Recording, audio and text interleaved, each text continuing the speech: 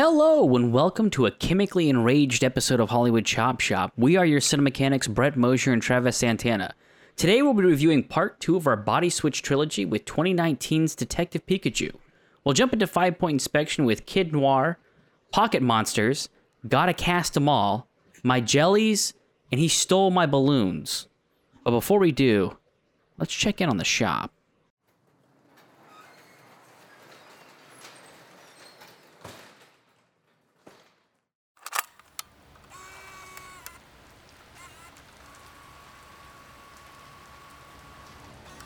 This is Brett Mosier. It is June 6th, 2022. I'm doing after-hours work in the shop, and I'm recording this video as proof of possible alien existence. There's currently a weird yellow creature trying to break into the shop right now. Oh God! Okay, it's in the shop. If you're listening to this, if you're listening to this, smash that like button, subscribe to Hollywood Chop Shop, wherever you get your podcasts. Oh Jesus! The creature is breaking into my office now. I think it's trying to communicate with me. Brett, I've come with a movie recommendation for this week's episode. Travis? What the hell are you doing? Whoa, wait. How do you know it's me? I'm not sure why you're a furry little yellow creature, but I can clearly recognize your voice. We do a podcast at least once a week together. Yeah, I guess that's fair. Well, what's the recommendation, though? Well, let's figure out how I've gotten this body by discussing Detective Pikachu.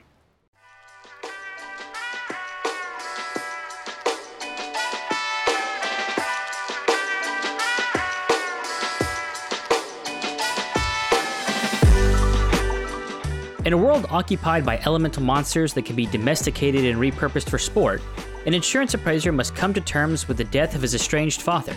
While trying to find closure, Tim Goodman comes across an electrically charged rodent with amnesia that sounds an awful lot like his dad. Reluctantly, the two team up to uncover the Pikachu's past in hopes of finding out what actually happened to Tim's father. Travis, we will jump into 5-point inspection in just a moment here, but you know I want to know your quick diagnostic of Detective Pikachu. I don't... We put this in the Body Swap trilogy, which I guess technically you created the Body Swap trilogy, which I guess technically was kind of a bit of a spoiler for this movie. Thankfully, I didn't really think about the body switch part of it, the fact that was a part of this trilogy, because if it had, obviously, it would have kind of spoiled the ending of the movie. But thankfully, I didn't put that much thought into it until the end, and then I realized why this fit into the trilogy. Probably for the first 2/3 of the movie, I really loved this. I thought you had hit it out of the park again, much in the style of The Professionals, which we reviewed previously. I think it kind of falls apart in the third act a little bit, but I really enjoyed it. They did a good job. I'm not a Pokemon fan at all. I'm vaguely familiar with the card game. I know probably 3 or 4 of the characters. But the movie does a good job of not forcing you to be a fan of the IP to actually enjoy the movie. They built a fully realized movie that just happened to involve the Pokemon universe. So all in all, I was pretty impressed. What about you? Yeah, I actually really, really enjoy this movie. I think it's 2 parts. I think it is a legitimately good movie. And then beyond that, I also enjoy the Pokemon aspect. Obviously, I have some nostalgia, and I grew up playing all of those games. At times, I'll still go back and play some of those games. So I'm just a huge fan of, I think, the IP just in general. I love monsters and monster movies. So the idea of like Pokemon, I think I kind of gravitate towards that just because I love the character design, even in the game settings, just seeing the different monsters that they come up with. And I think just... we'll get into it, but the way that they brought them to life, I thought was really, really cool, where they somehow managed to keep a lot of what they looked like as a cartoon, but still made it real enough that I wasn't like, this is a weird CGI thing. Like they found the balance of making it true to what they were originally drawn as, but still being able to make them live in a real world. But I just think it's a very smart movie.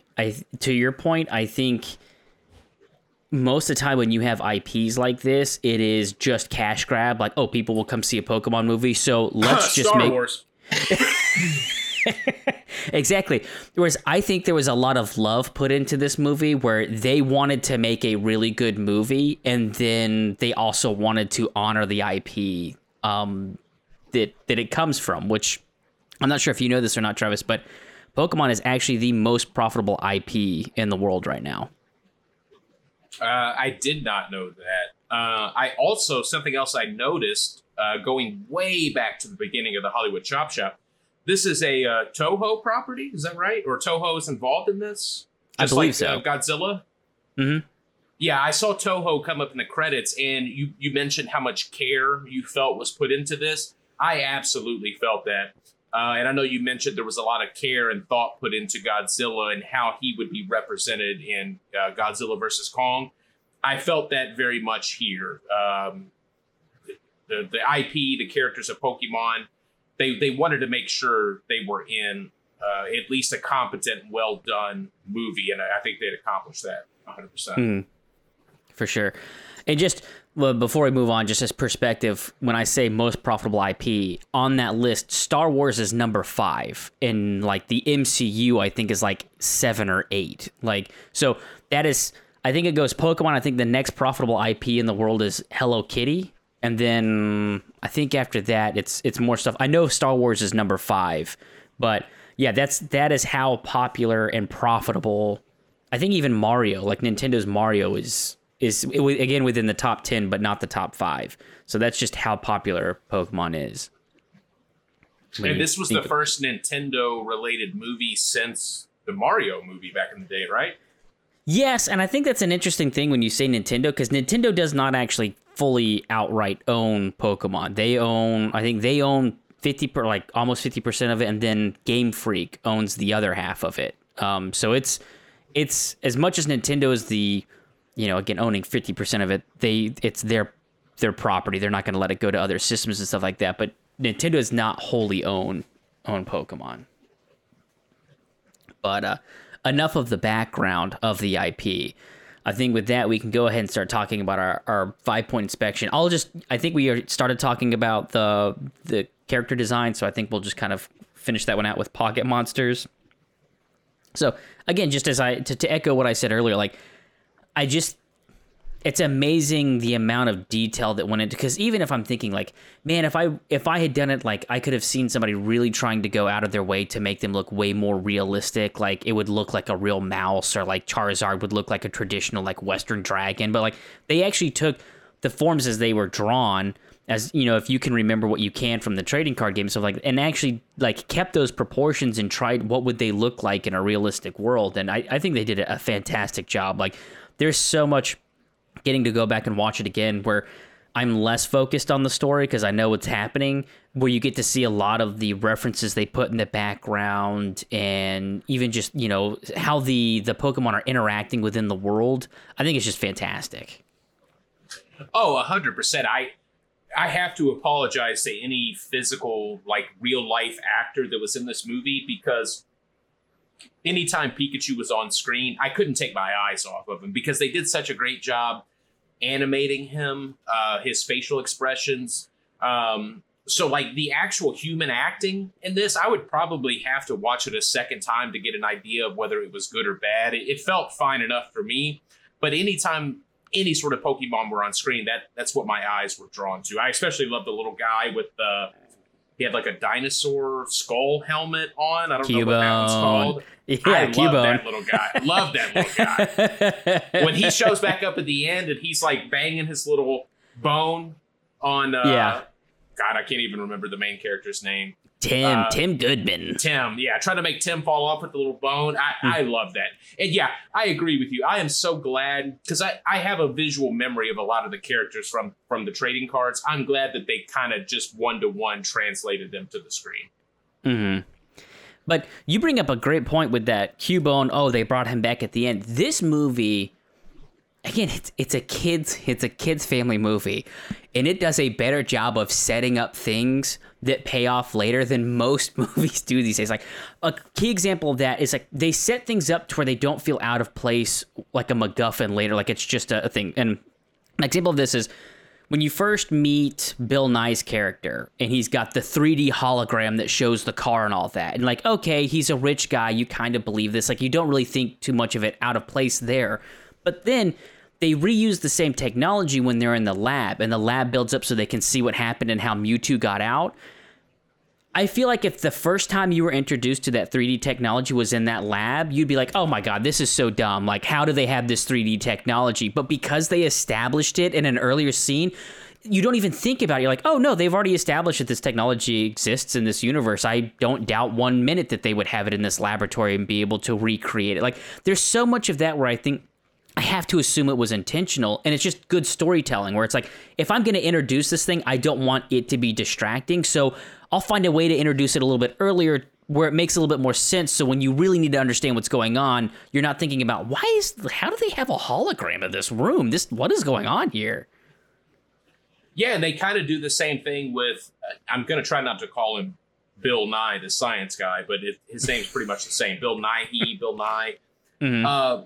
They even do a good job of setting him up as the villain. They don't beat you over the head with it, but at the end, when you realize that it is him, it makes perfect sense. Yeah, and even his the Ditto that can transform itself, like they plant those. It's almost like going back and watching The Sixth Sense once you know what the end is, and you're like, oh, there were a ton of breadcrumbs. Like they make a point where the first time you see Ditto on the screen, it's pushing Bill Nye's character off, and his son goes, no one likes your Pokemon. Like, they make a point for you to understand, like, he has a Pokemon that, like, there's a reason that there's a problem here. And then when it comes back later, it's like, oh, yeah, they've already established this thing's a little monster, monstrosity that can transform into people. So it doesn't feel like, oh, completely weird or out of place. Yeah, just a little side note about his Pokemon. I saw that Suki Waterhouse was in the cast. I know her from a movie called The Bad Batch, and God love her. She's known for being a model, not an actress, because she cannot act to save her life. And when I saw her in the cast, I was like, oh, Jesus Christ. But they never let her speak. No. It's a perfect role for her. Like, she's visually striking, but she never speaks. Yeah. Again, they know what they're doing in this movie. Every step of the way, they get it. And I would even put this. I guess we can start just kind of talking about. We've talked about that. Well, kid noir. I just thought it's interesting. If you're gonna do a kid or a family movie, like to choose film noir is somehow going to be the accompanying genre. I think they did a fantastic job of keeping it smart enough for the adults to be able to watch it, especially as we'll talk about Ryan Reynolds. But they keep the story smart enough where, as an adult, you don't feel like a complete, like, your brain is melting because it's so dumb. But at the same time, it's enough that a kid can follow and can enjoy. Because at the end of the day, even if the kid doesn't follow the film noir stuff, like, they're only in it to watch the Pokemon. And those are in there. Like, every other minute you're getting to see another one. So it's keeping them entertained. So yeah, I think it's a fantastic balance. It goes back to, like Shrek, one of those movies where, like, clearly the people that were writing it made a kid's movie for adults to enjoy. And I think Detective Pikachu falls in that same bucket where the people who wrote this wanted to make sure that if you took your kid to go and watch this, that you weren't ready to blow your brains out by the end of it. Like, there was something for you to enjoy as well. Yeah, no doubt. The first third of the movie, especially, I was completely engrossed. And the noir aspect was such a great way to introduce, was it Rhyme City? Mm-hmm. I mean, the data dump on the train, and I say data dump, but they did it in a very believable way. Like, I felt like the lead character needed to know that information just as much as the audience. So it didn't feel like we're just downloading the plot to you. And yeah, the element of, being a detective, going to different locations, using the reporter, all that stuff worked brilliantly for me. Again, that's a plot that would work even if Pokemon was not attached to this. And I think that's key. They're not just leaning on the IP. When I found out there was a Pokemon movie, I'm like, oh, is it just going to be like the Hugh Jackman movie Real Steel, where it's just here's a match, here's another match? No, they give you a little bit of taste of that in like the underground where they're testing the purple gas. Yeah. But they don't make it a Pokemon battle movie, and I appreciated that so much. Even the battle they did was, I think, very tastefully done. And to your point, like, they don't even go into a full battle. Like, they introduce, like, hey, battles happen here, but at the same time, like, we don't need, to your point, a 15-minute battle. Like, it immediately goes into more plot as to what's going on with using the purple gas, and immediately everything getting wrecked, and now they have to figure out what's going on. So I can appreciate all the little details. I mean, going back to, when you get to Harry's apartment, there's a newspaper, and the headline of the newspaper is the balloons for the float. And then, like, at the very end, the balloons are what's used to establish the gas. Like, there's so much of that where they lay the breadcrumbs like you're supposed to do in movies. That it makes it a very fun movie to watch and even to go back and rewatch, which I think is interesting. Again, not to put the cart in front of the horse like we typically do, but rewatchability of this movie. There's actually a decent amount of rewatchability with it. Yeah, that's I don't know if you have any more you want to talk about, but that was really what I wanted to go into with The Kid Noir, was just the fact that they did a great job of balancing a family-friendly movie with adult elements that keep someone our age. I mean, again, you have no affiliation or attachment to the IP whatsoever, and you still enjoyed the movie.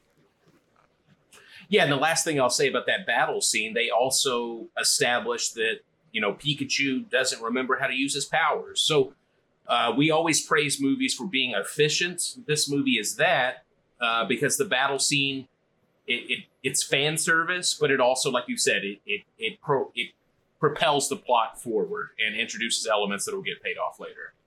Mm-hmm. So, we'll just run through what I said last for me, because you supplied my jellies and he just stole all my balloons, which I'm very interested in hearing about. But do you want to do one of those, or do you want to talk about the cast first? I want to save the balloons one for the end because it's about the third act. Okay. So we'll just keep it going in order, or somewhat order here. So gotta cast them all. So you said you were very enamored with the design of the creatures and the Pokemon in the movie, so you didn't really notice the acting that much. That was one of my biggest complaints of the movie, is I was not a huge fan of, was it Justice Smith, who I believe plays Tim Goodman?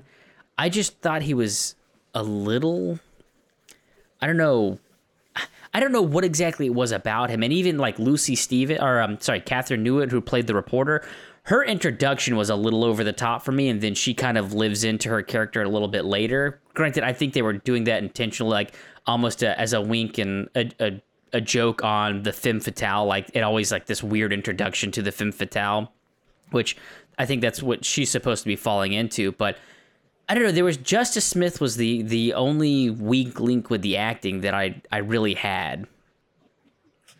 Yeah, I think they did him a disservice by the way he is introduced in this movie, because I remember some of the actual Pokemon characters. I think in the cartoon, or I don't know what came first, if it was a trading card game and then it was a cartoon, or it was a cartoon and a trading card game, but the kid with the red hat, what's his name? Ash Ketchum. When they introduce our lead, I couldn't tell if they were trying to make them children, but they looked 35 years old. Like, the way they dressed them up did not do them any favors. I think if they had removed the introduction and just made, you said the actor's name was Justice Smith. Yeah. Justice Smith. If they had just made him feel like an adult from the start, I think I could have got behind his performance. But for the first 15 minutes of the movie, I was unclear about what age he was supposed to be. I thought they were trying to age him down, and I'm like, he's got a 5 o'clock shadow. And I think that kind of influenced the way I viewed the rest of his performance.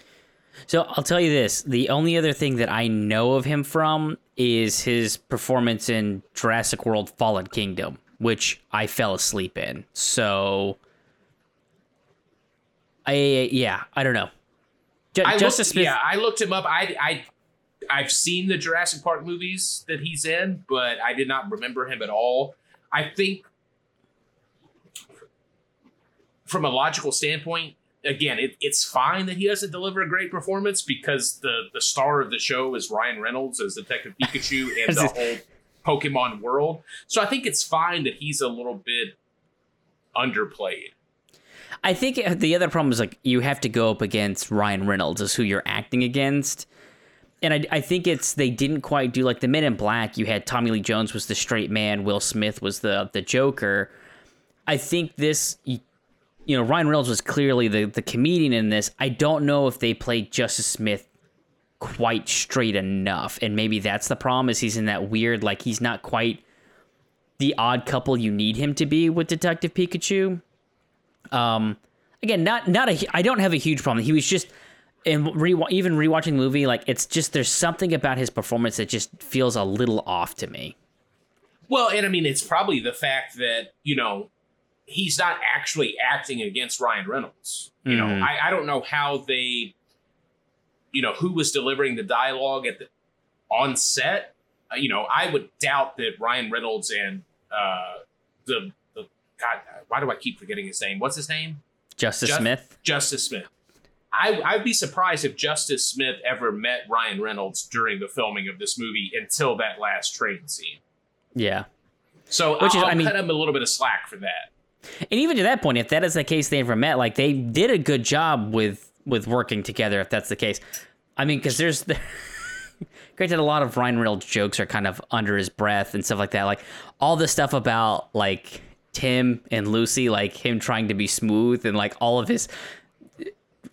Pikachu giving him a hard time about everything. Like, was that the best line you had? Like, oh, that did not come off the way you thought it did. Like, there's so much of that where he is just griefing Tim throughout the entire movie that is just fantastic. Yeah. Have you ever talked to a girl? What, coming out of the womb? I was like, whoa, that is definitely not a kid joke. I've talked to plenty of them. What, coming out of the womb? Okay. Good on them. They snuck that one in. I feel like that was definitely had to be an ad lib from Ryan Reynolds, and they were just like, let's just see if we can get it to pass. Like, I don't feel like a writer wrote that into the script and it was approved. Yeah, at the beginning, I started jotting down great Ryan Reynolds lines as Pikachu. I eventually, probably 10, 15 minutes in, stopped because I would venture to say that literally every joke that he makes, it worked for me, like to varying degrees. But I always at least cracked a smile with every joke that Ryan Reynolds was going for.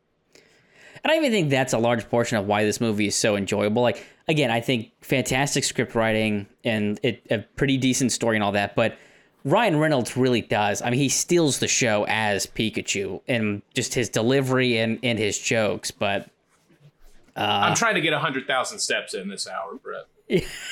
Yeah, with my little legs, do that. You need a saddle. And here's the thing: it must be so difficult to be Ryan Reynolds because you're carrying this entire script. If you get tired of Ryan Reynolds, this movie fails completely. Yeah, and I never got tired of it. Mm-hmm. I mean. Even in one of the weirdest scenes, I want to ask you about that. What did you think about the Mr. Mime scene? Because they actually had to pitch that. Like, it was very hard for them to get that in the movie because, like, I think some of the people, the producers, like, this isn't going to translate. Like, this isn't going to happen. And, like, they had to do, like, a formal pitch to get that scene into the movie. I mean, is that an established Pokemon as well, Mr. Mime? Yeah, he's one of the original, like, 150.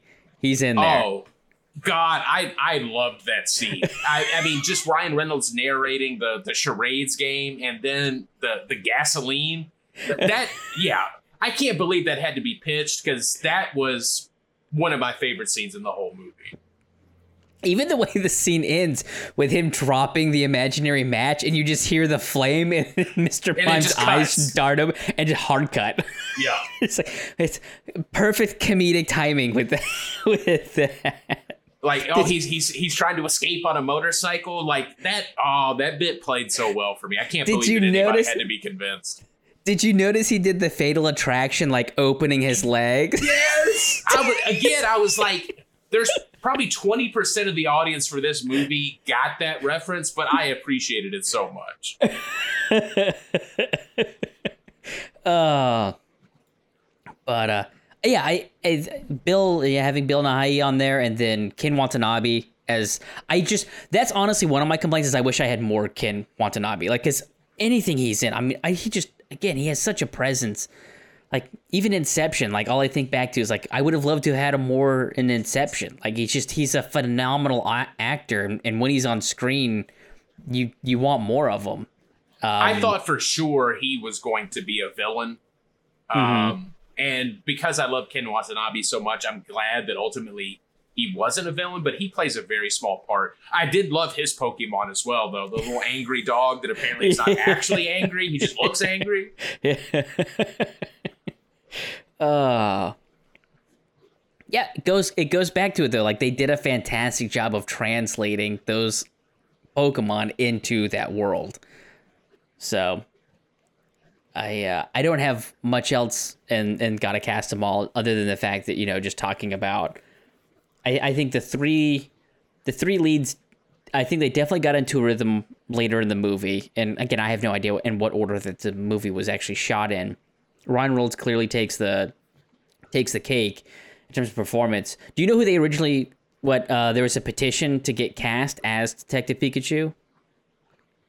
No idea. Originally, when people found out that the movie got greenlit, they wanted Danny DeVito, which I honestly would have loved too, but I think it would have been a completely different movie. Like, I would love it if you could pay Danny DeVito to deliver all of the jokes Ryan Reynolds did, and just see, even if it's just his voice instead of Ryan Reynolds' voice, how much it changes Pikachu if you had Danny DeVito's voice instead. Yeah, I'm curious why people wanted Danny DeVito. Is it just because he's small in stature? I just think he has, I think, a similar raunchy person, or like, sense of humor. I mean, I think he could have delivered most of the jokes that Ryan Reynolds did. It's just, I don't know if he felt more of a father figure than maybe Ryan Reynolds did, especially at the end. Yeah, if it's Danny DeVito at the end, though, and he hugs the kid and the kid's a foot taller than him, like 2 feet taller. Yeah, I don't think that would work. Yeah, that might be why they didn't cast Danny DeVito. It's like, it doesn't make any sense. We don't know how he would frame the shot. Also, the fact that Danny DeVito's like 68 years old, so that would also be kind of weird that he's got like a 20-year-old kid, or however old Justice Smith is supposed to be in this movie. I could not tell you. Yeah, I don't know if there was any, like, the studio actually considered it or not, but yeah, there was a petition to get Danny DeVito to be the voice of Detective Pikachu. So, as we talk about voice before we get into, unless that's what my jellies is, so I think both of us, the only major gripe I have with this movie, because I think it is a very tight movie, is the fact that Tim does not know his father's voice. And it's just, that is the one thing where I'm just like, they just didn't even try to explain that away. Like, Tim wouldn't know his dad's voice because he hasn't seen him in 10 years or something like that, or have a thing like, you sound awfully familiar. You sound just like anything that would have just given us something where it's like, where you're at the end of the movie and the reveal is it is his dad. It's like, and you didn't recognize his voice at all. Like, at no point are you like, this is suspicious. You're his Pikachu and you sound just like him. Yeah, I understand why they couldn't foreshadow that or set it up at all. And the movie almost got away with it for me on the first watching because, and this will kind of tie in perfectly to my jellies. Like, the movie was surprisingly emotional. So at the end, I was like, oh God, his dad's there. And then I'm like, wait, his dad has the same voice as Pikachu, but he never noticed. Like, the movie is so good that I almost missed that fact, but yeah, I couldn't help but be distracted by that point. Yeah, he didn't even try and do a Batman voice or anything. He just straight up the same voice. So, But yeah, you talked about how this movie was so tight and everything pays off. Number one, like I said, the emotional arc, you could remove the Pokemon element completely and it still works as a dramatic movie, which I give, 5 stars to that element. The callback with the train ticket, I wish I'd gotten on the train, and then at the end he decides to stay. The emotional payoff of this movie was just gangbusters. If you have any sort of complicated relationship with your father on any level, this movie will hit you. And it did for me. Well, yeah. So that was my choice. And even to that point, like, as much as I gave, like, Justice Smith a little bit of grief that he was I did think when he's, like, the second time he talks to the detective, Ken Watanabe, and he's like, no, your dad's dead. Like, just stop. Like, there isn't any hope. Like, it's done.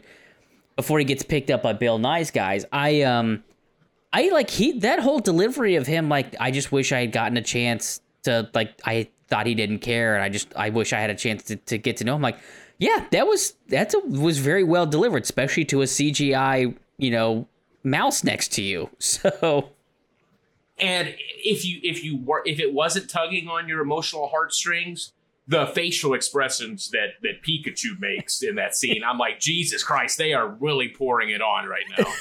And I mean, that's a compliment, but they knew what they were doing. Mm-hmm. Yeah. And it's, just to go back to the paying stuff off or setting stuff up, like, even all of the genetically modified stuff, I think, pays off, especially, like, when you have the giant turtles and, like, the Earth is, like, that's a set piece that I'm like, if you had told me that was going to be, I'm like, how are they possibly going to make any sense that this is what they're having to deal with? And I'm like, I'll be damned. Like, they did. They set it up like these look like the regular size, and then all of a sudden the Earth is shattering around them. I was like, oh no, that's because these are the big ones. Like, so.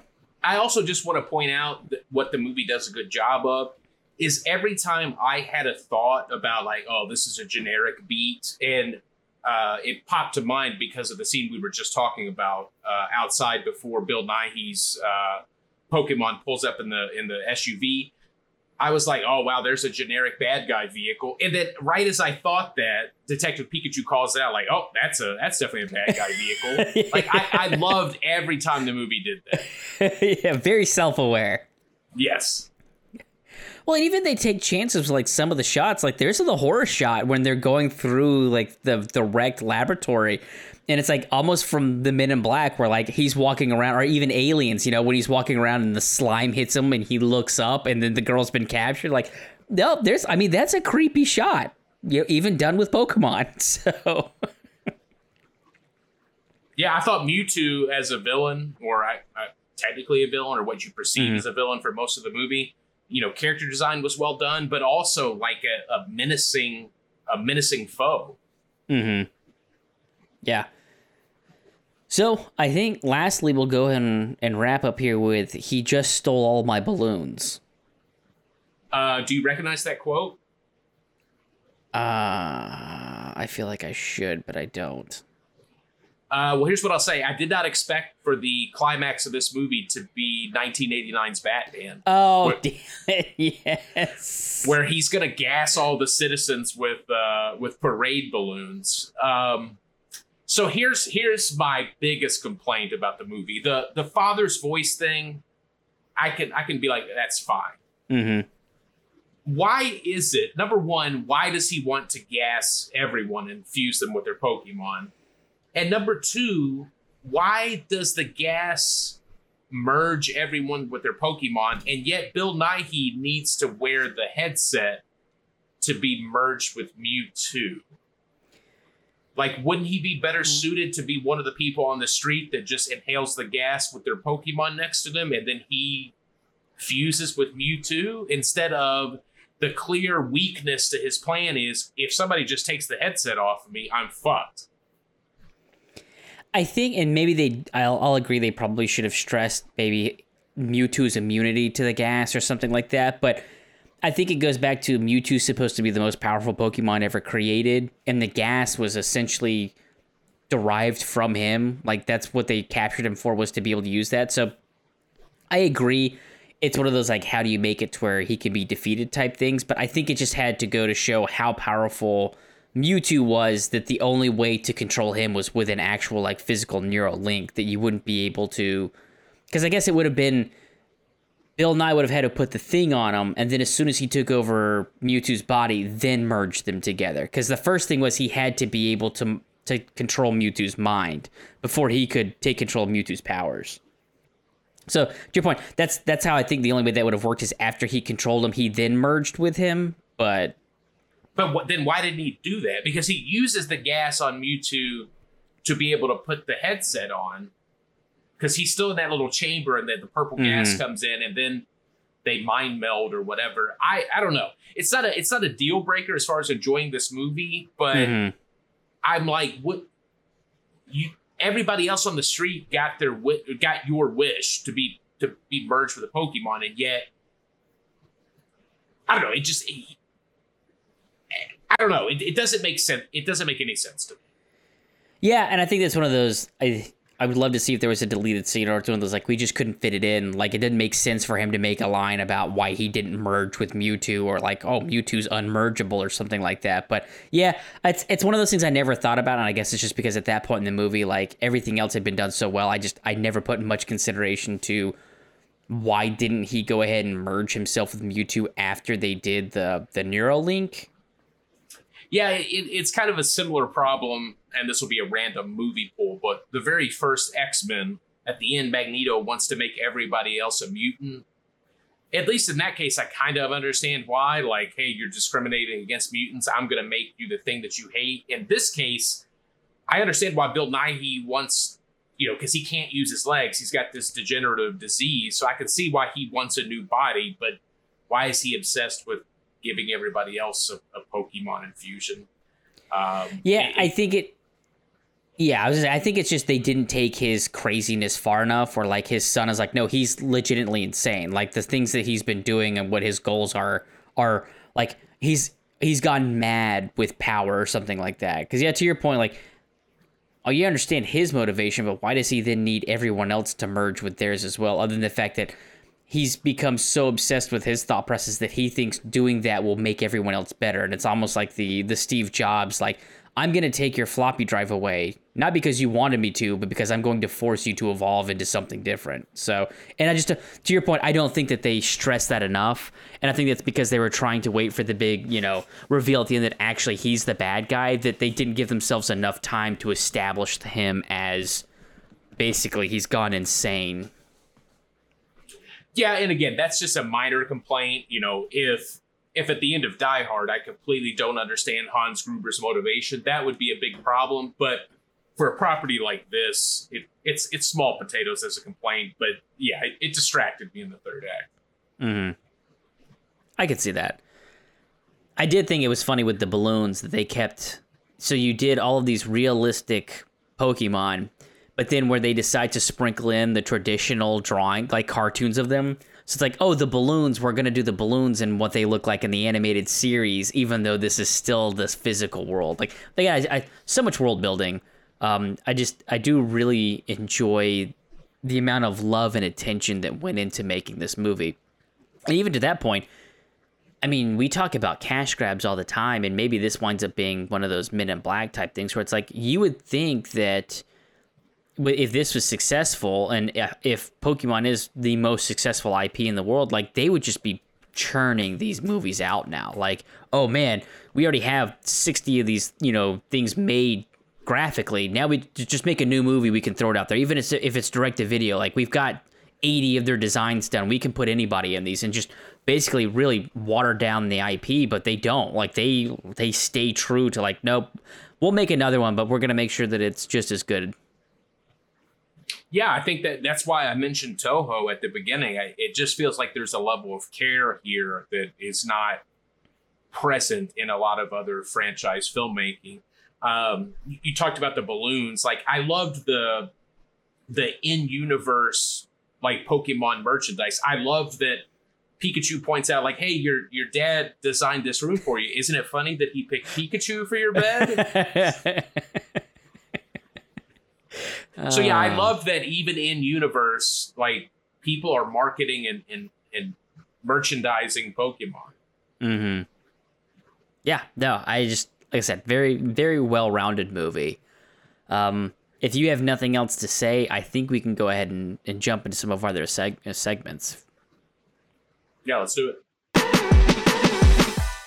All right, so we talk about IP being profitable and all that, so obviously I think Blue Book is a good transition here. So, Travis, the sticker price on this here flick was $150 million. That's what it cost in 18 if it came out in 2019. But that's our, late 2010 to 20s dollars here.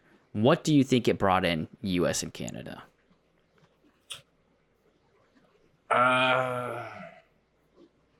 I'll say 195. About 144 million is what it brought in US and Canada. So it almost broke even in domestic markets. What do you think it brought in worldwide? This is one of the tougher ones I've ever done because I feel like this might be one of the rare examples where the international gross outpaces the North American gross. Mm. I'll say total worldwide. I'll say it doubled its production budget. I'll say 301 million. Gross worldwide, $433 million. And what year did this come out, technically? May of 2019. So this is right before. It's got to get a sequel at some point.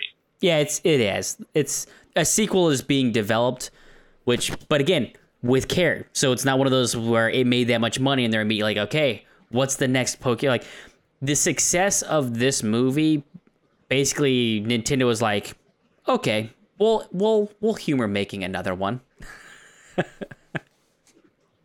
I'm interested to see. So this was super successful, and apparently it was a lot of what actually convinced them to do this, and was the popularity of Pokemon Go. Just because of how which I much have played. I have played. Oh, there you go. Okay. Because of the popularity of that, I think Nintendo was like, okay, there's a chance we could do something here. I'm very interested to see what happens with the Mario movie. I think that one has the potential of being another Mario Brothers movie. Yeah, I've got zero expectation or hopes for that. Yeah. I just think as an IP, I don't think you can make that work in a movie. Well, the weird thing is too, is I had read somewhere that apparently, like, they cast Chris Pratt, which I was already like, fuck, why does he have to be the lead of another thing? But apparently he's not doing an Italian accent, which on one hand is good because that means it won't be overly racist. On the other hand, Mario's always been an Italian plumber, so I'm not sure how they're gonna, like, I guess, Bob Hoskins didn't do the Italian accent, but that was also kind of a grittier Christopher Nolan style version of Mario Brothers. I'm like, Chris, I just don't know what they're doing with this movie. Yeah, and I mean, on its head, the Pokemon property doesn't really work as a movie. So you would have to be you'd have to be creative in the manner that this movie is with the storyline, where it would work if it wasn't a Mario film, but it just happens to star Mario. Mm-hmm. Yep. So who is Luigi? Did they cast Luigi? Yes, Charlie Day. Okay, that makes a lot more sense. Okay. And Seth Rogen is Donkey Kong, and Jack Black is Bowser.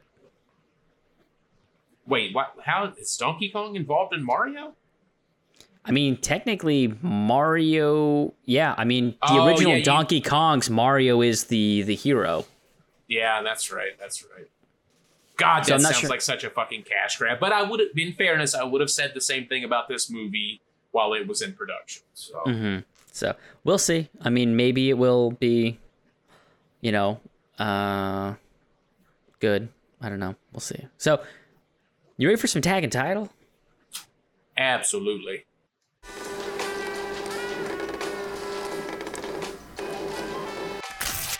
Alrighty, sir. I'm going to give you 3 taglines. All right.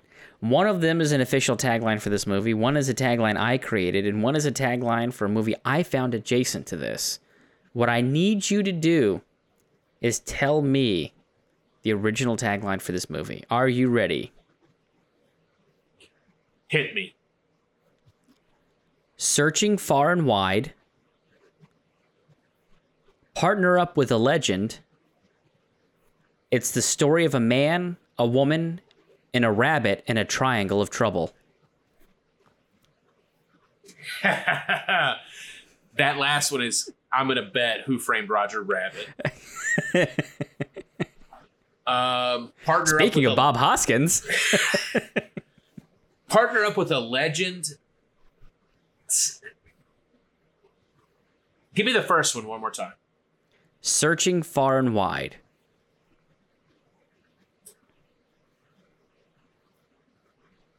I'm going to say you made that one up, and then Partnering with a Legend is an official tagline of this movie.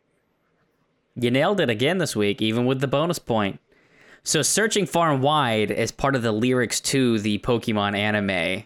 It's searching far and wide, each Pokemon to understand the power that's inside. So I actually pulled lyrics from that, which Ryan Reynolds sings as Pikachu in this movie when he's crying. Yeah, that is... God.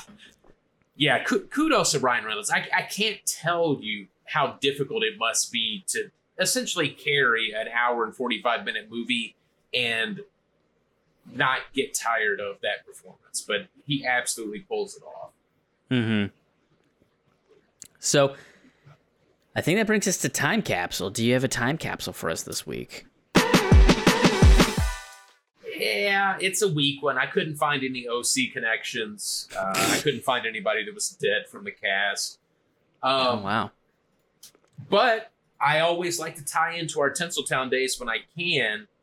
Do you know what this director also made? He has a very sparse filmography, but he did make a movie back in our Tinseltown days. Crash. I hate you. No, it was Shark's Tale. Oh, okay. Which I thought, I don't remember it super well, but I thought that was a fun, as I recall, like a fun movie for children, but gave you enough. I mean, technically, I guess I was technically an adult at 18 years old when it was out, but it gave me enough to enjoy, even though I wasn't like a 7-year-old child. So, yeah, very interesting. Oh, that was actually his kind of directorial debut with Shark Tale. That's what I wasn't positive if I remember that correctly, that it was his debut, but I thought it was. Monsters vs. Aliens was good too. I remember that one. Gulliver's Travels I never saw, but I believe that had Jack Black in it. And then I actually heard good things. He did the Goosebumps movie. I heard good things about that one. I haven't seen it. I wanted to, but I'd heard good things. I'll be honest with you. I didn't know there was a Goosebumps movie. Mm-hmm. Jack Black plays R.L. Stein. Interesting. Yeah. Wait, so it's like a meta kind of movie? Yes. Mm-hmm. Okay, interesting. Well, hey, he pulled it off with Detective Pikachu, so yeah, maybe that's his thing. Could be. Only time will tell. And then I guess he's actually directing a Goosebumps series, so be interesting to see what happens there. Kudos to him, though. He did a great job with this. I even, obviously, taking reference from other, like, neo-noir and sci-fi noir with, like, Blade Runner and stuff like that, I thought the city was well done. I thought the city was great during the day and at night when it was neon lit. I thought it was very well done. Yeah, I was very impressed with all of the locations of this movie, like the secret lab, the shots of, like, the drone shots, like, going across the mountains. You got that long bridge over the river. I thought this movie was very pretty to look at as well. Yeah. So, alrighty. Well, I think that brings us to our final segment, Chop Shop. Now, this week, are you ready for some Chop Shop? Let me ask you that first. Absolutely. Right. Although I kind of cheated this week, but I'm ready.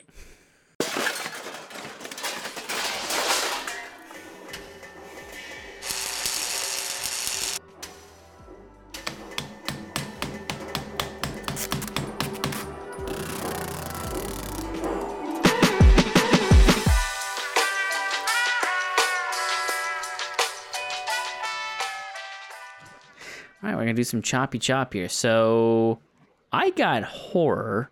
Now, if I'm not even doing a bit this week, I don't remember what you got. Was it sci-fi? It was sci-fi, yeah. Okay, so maybe I did remember what you got this week. It was sci-fi. Who would you like to go first? Mine's very brief, so I'll let you decide. Okay, I'll open up. I think, yeah, I'll go and go first this week. So I got horror. All right, let's do this. So the movie is going to open up on a ship as it's moving through a fog-soaked harbor. All right.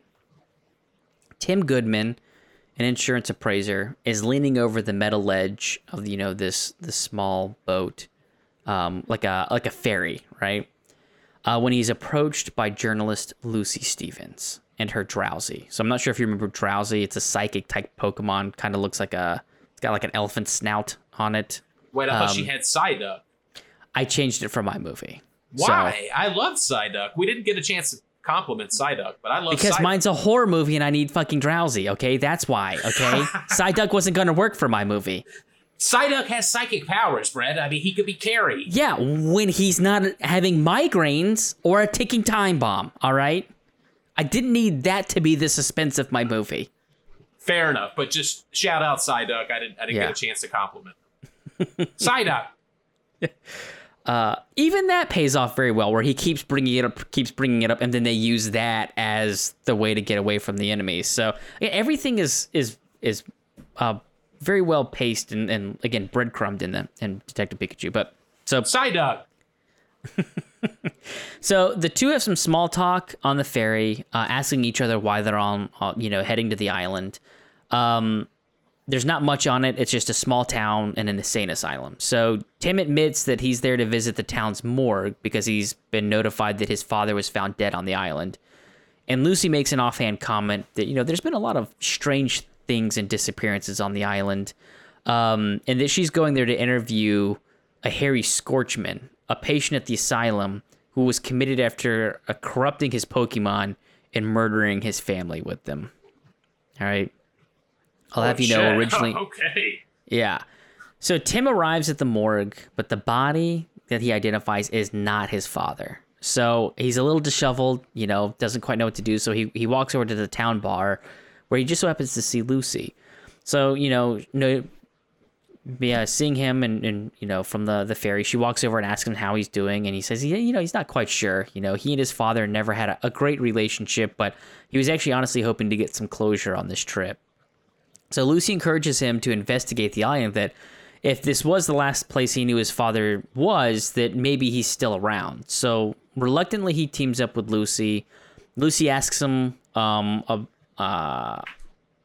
his partner Pokemon. When he says he hasn't trained any Pokemon since he was a boy, there was an incident with his mother, and he quit pursuing Pokemon after that. Doesn't really talk more about it. So while exploring the island, Tim begins to have flashbacks and dreams about his childhood.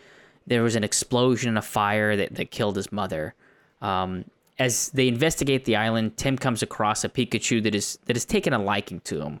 The small Pokemon has a tag that indicates that he's actually a therapy Pokemon from the asylum, and that kind of causes, Tim and Lucy's attention to be shifted more towards the institution. So, using her journalistic credentials, Lucy gets them access to the grounds, where she goes to interview Harry. While waiting, it is revealed that Harry has escaped, but is still somewhere on the island. Tim begins to tour the facility when the Pikachu leads him down a hall, and he finds himself lost in a series of dark tunnels and corridors. So, in a lot of these horror movies, he kind of gets lost, and then suddenly out of the shadows comes Harry Scorchman, right? So he's paranoid. He's terrified because, he's heard that Harry is a psychopath who murdered his family. But Harry claims that he was wrongfully admitted and that they are being experimented on with Pokemon at the old fire station. He tells Tim that he can't trust anyone, that he has to find help, and then he disappears back into the shadows before a large flame engulfs Harry, screaming out in horror. Tim rushes in, but can find no trace of Harry whatsoever in this dead-end corridor. Lucy finds Tim shortly after and asks him what happened. Tim says that he just got lost, but doesn't mention Harry or the fire. With Harry missing, Lucy suggests that they continue to look for Tim's father. Tim mentions that his father was a detective and maybe that he was investigating the asylum for Pokemon misuse. Lucy asks why he would think that, and that's when he comes clean about, finding Harry and learning about the fire station. So the two agree to investigate the fire station, but before they leave, Tim has another flashback to his mother engulfed in flames and his father shouting commands to Pokemon. Tim is now starting to begin to think that his father had something to do with his mother's death and that he must be getting suppressed memories from his youth, right? So the two get to the fire station where they find a series of tunnels and secret doors. Pokemon can be heard behind the large metal doors, and Tim is convinced they found the experiments. They find an open room at the end of the hallway they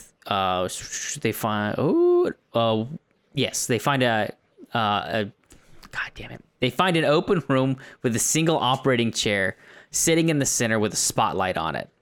The Pikachu kind of signals over for Tim, and Tim walks over to find a pile of clothes with a wallet holding a picture of him, his mother, and his father. Lucy is in shock and says that she's going to get help, but when she leaves the room, she can be heard screaming and the door slams shut. Tim has a panic attack and passes out and begins to have another flashback where he sees his father shouting, "Fire blast," before a large explosion engulfs the room his mother was in. When Tim awakens, he's in the hospital wing of the asylum. He's surrounded by doctors, nurses, and a detective from the town. Tim swears that there are experiments on the island and the police have to intervene. He demands to know what happened to Lucy when she walks around the corner in a lab coat. Tim begins to freak out and shouts that they're all in on it. They did it. They killed him.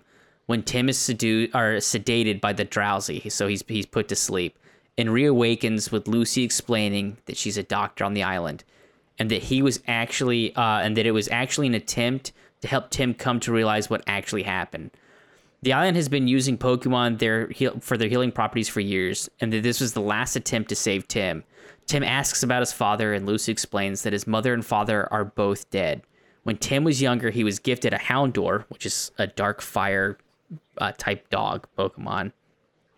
During a fight with his parents, he caused the dark fire type Pokemon to unleash a fire that and trapped them in a room. His father, using his own fire type, tried to blast an opening in the wall behind them so they could escape, but the room collapsed and exploded before they could escape. Tim blamed his father for the incident because he gave him the Pokemon. After their deaths, Tim was deemed unfit to train or manage Pokemon and had been sent to several facilities to try and rehabilitate him. Lucy explains that they've had some success in the past, but Tim's trauma has been particularly hard to overcome, but she's confident they'll find a breakthrough soon. She has her drowsy put Tim back to sleep. The scene cuts. The next scene is a ferry going through dark fog with Tim hunching over a rail, Lucy approaching him and saying that she's a reporter, asking him why he's coming to the island.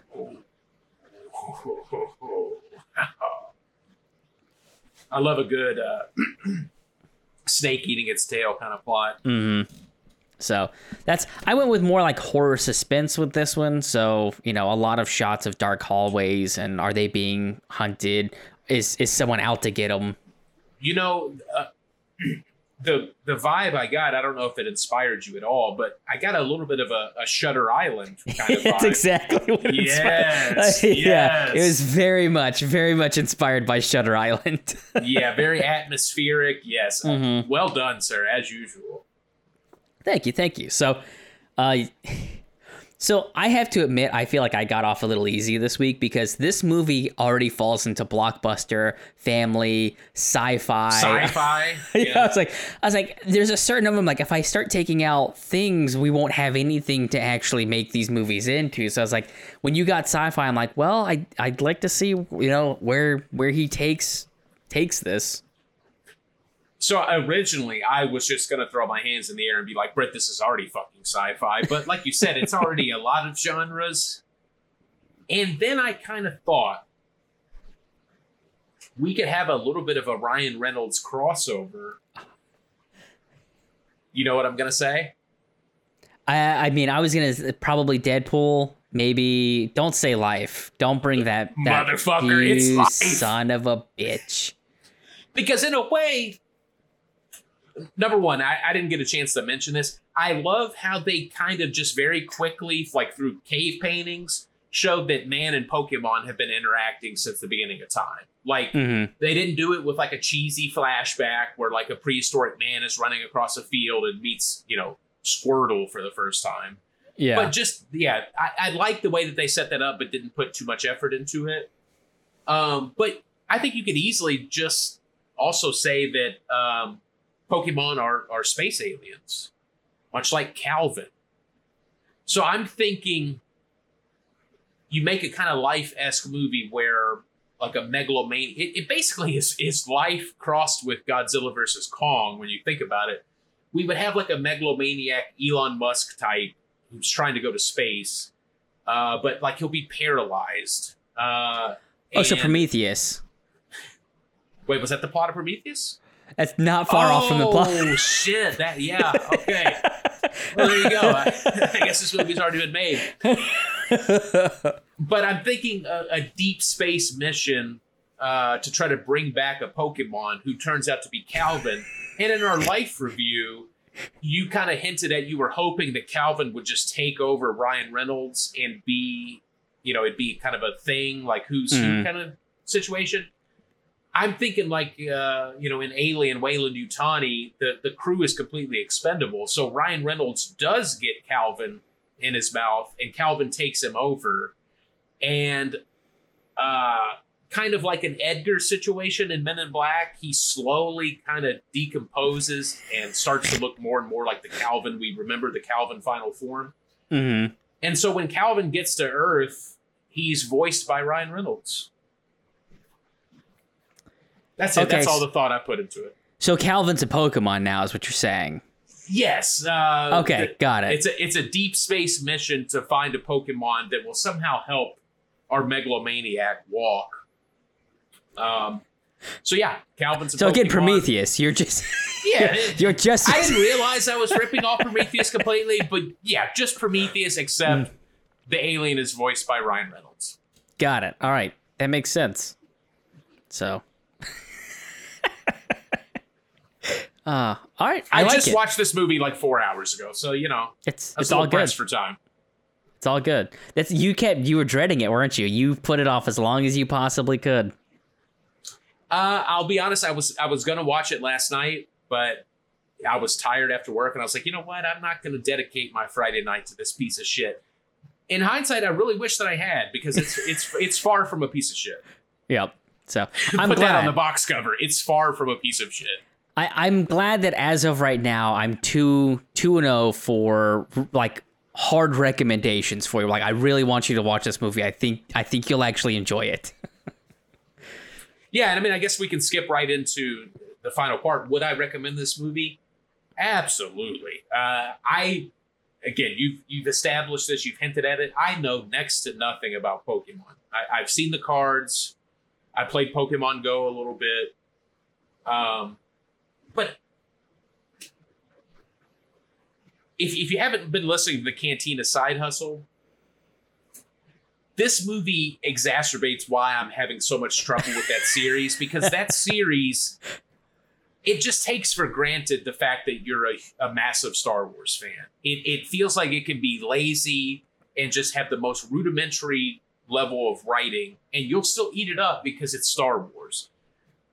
I feel like Pokemon, I mean, you said it, it's technically a more popular IP than Star Wars. I feel like they easily could have mailed this movie in, but they made a movie where if you remove the Pokemon element, it is still a functional movie with a character arc that I believe that has an emotional impact. So very high recommend. If you're a parent and your kid wants to watch a movie 800 times, you could do worse than them watching Detective Pikachu with you.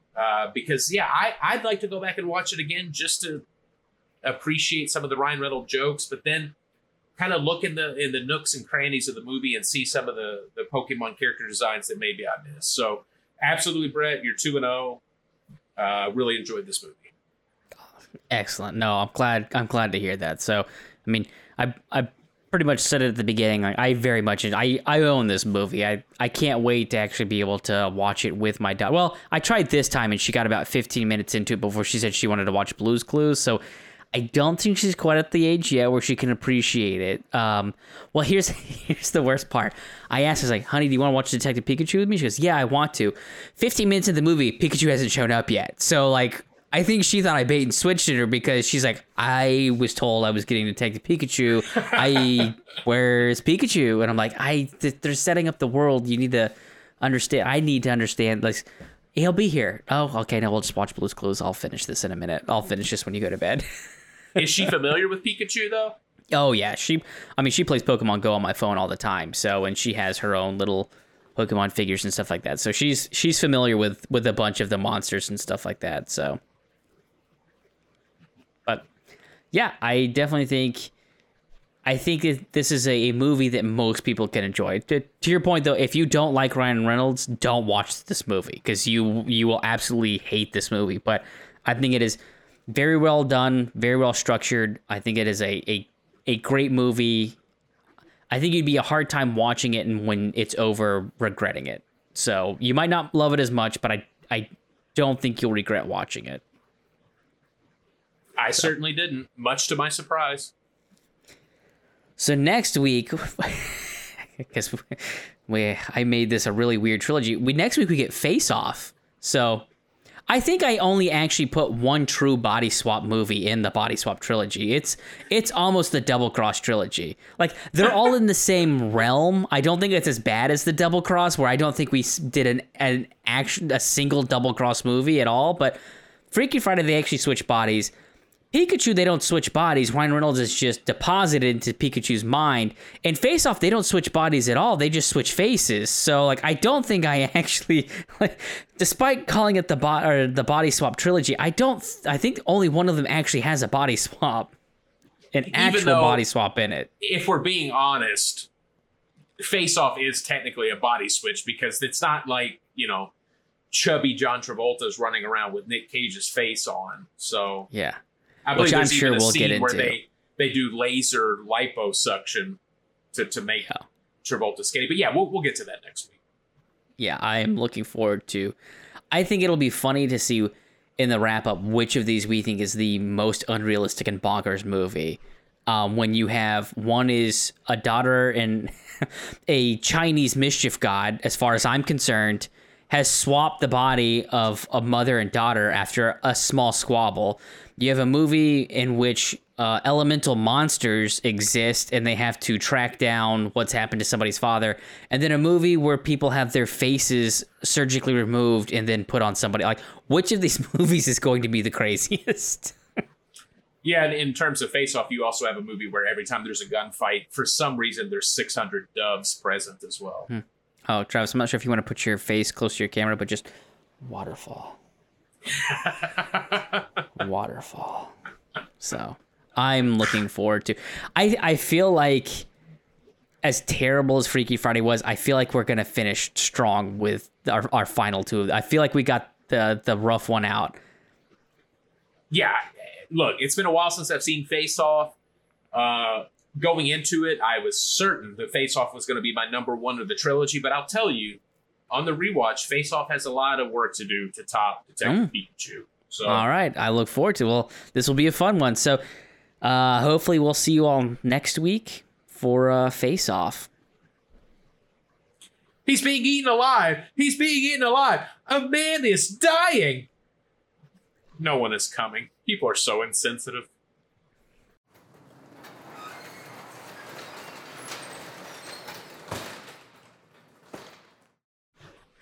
Well, I figured let's figure out how I got into this body by disgusting.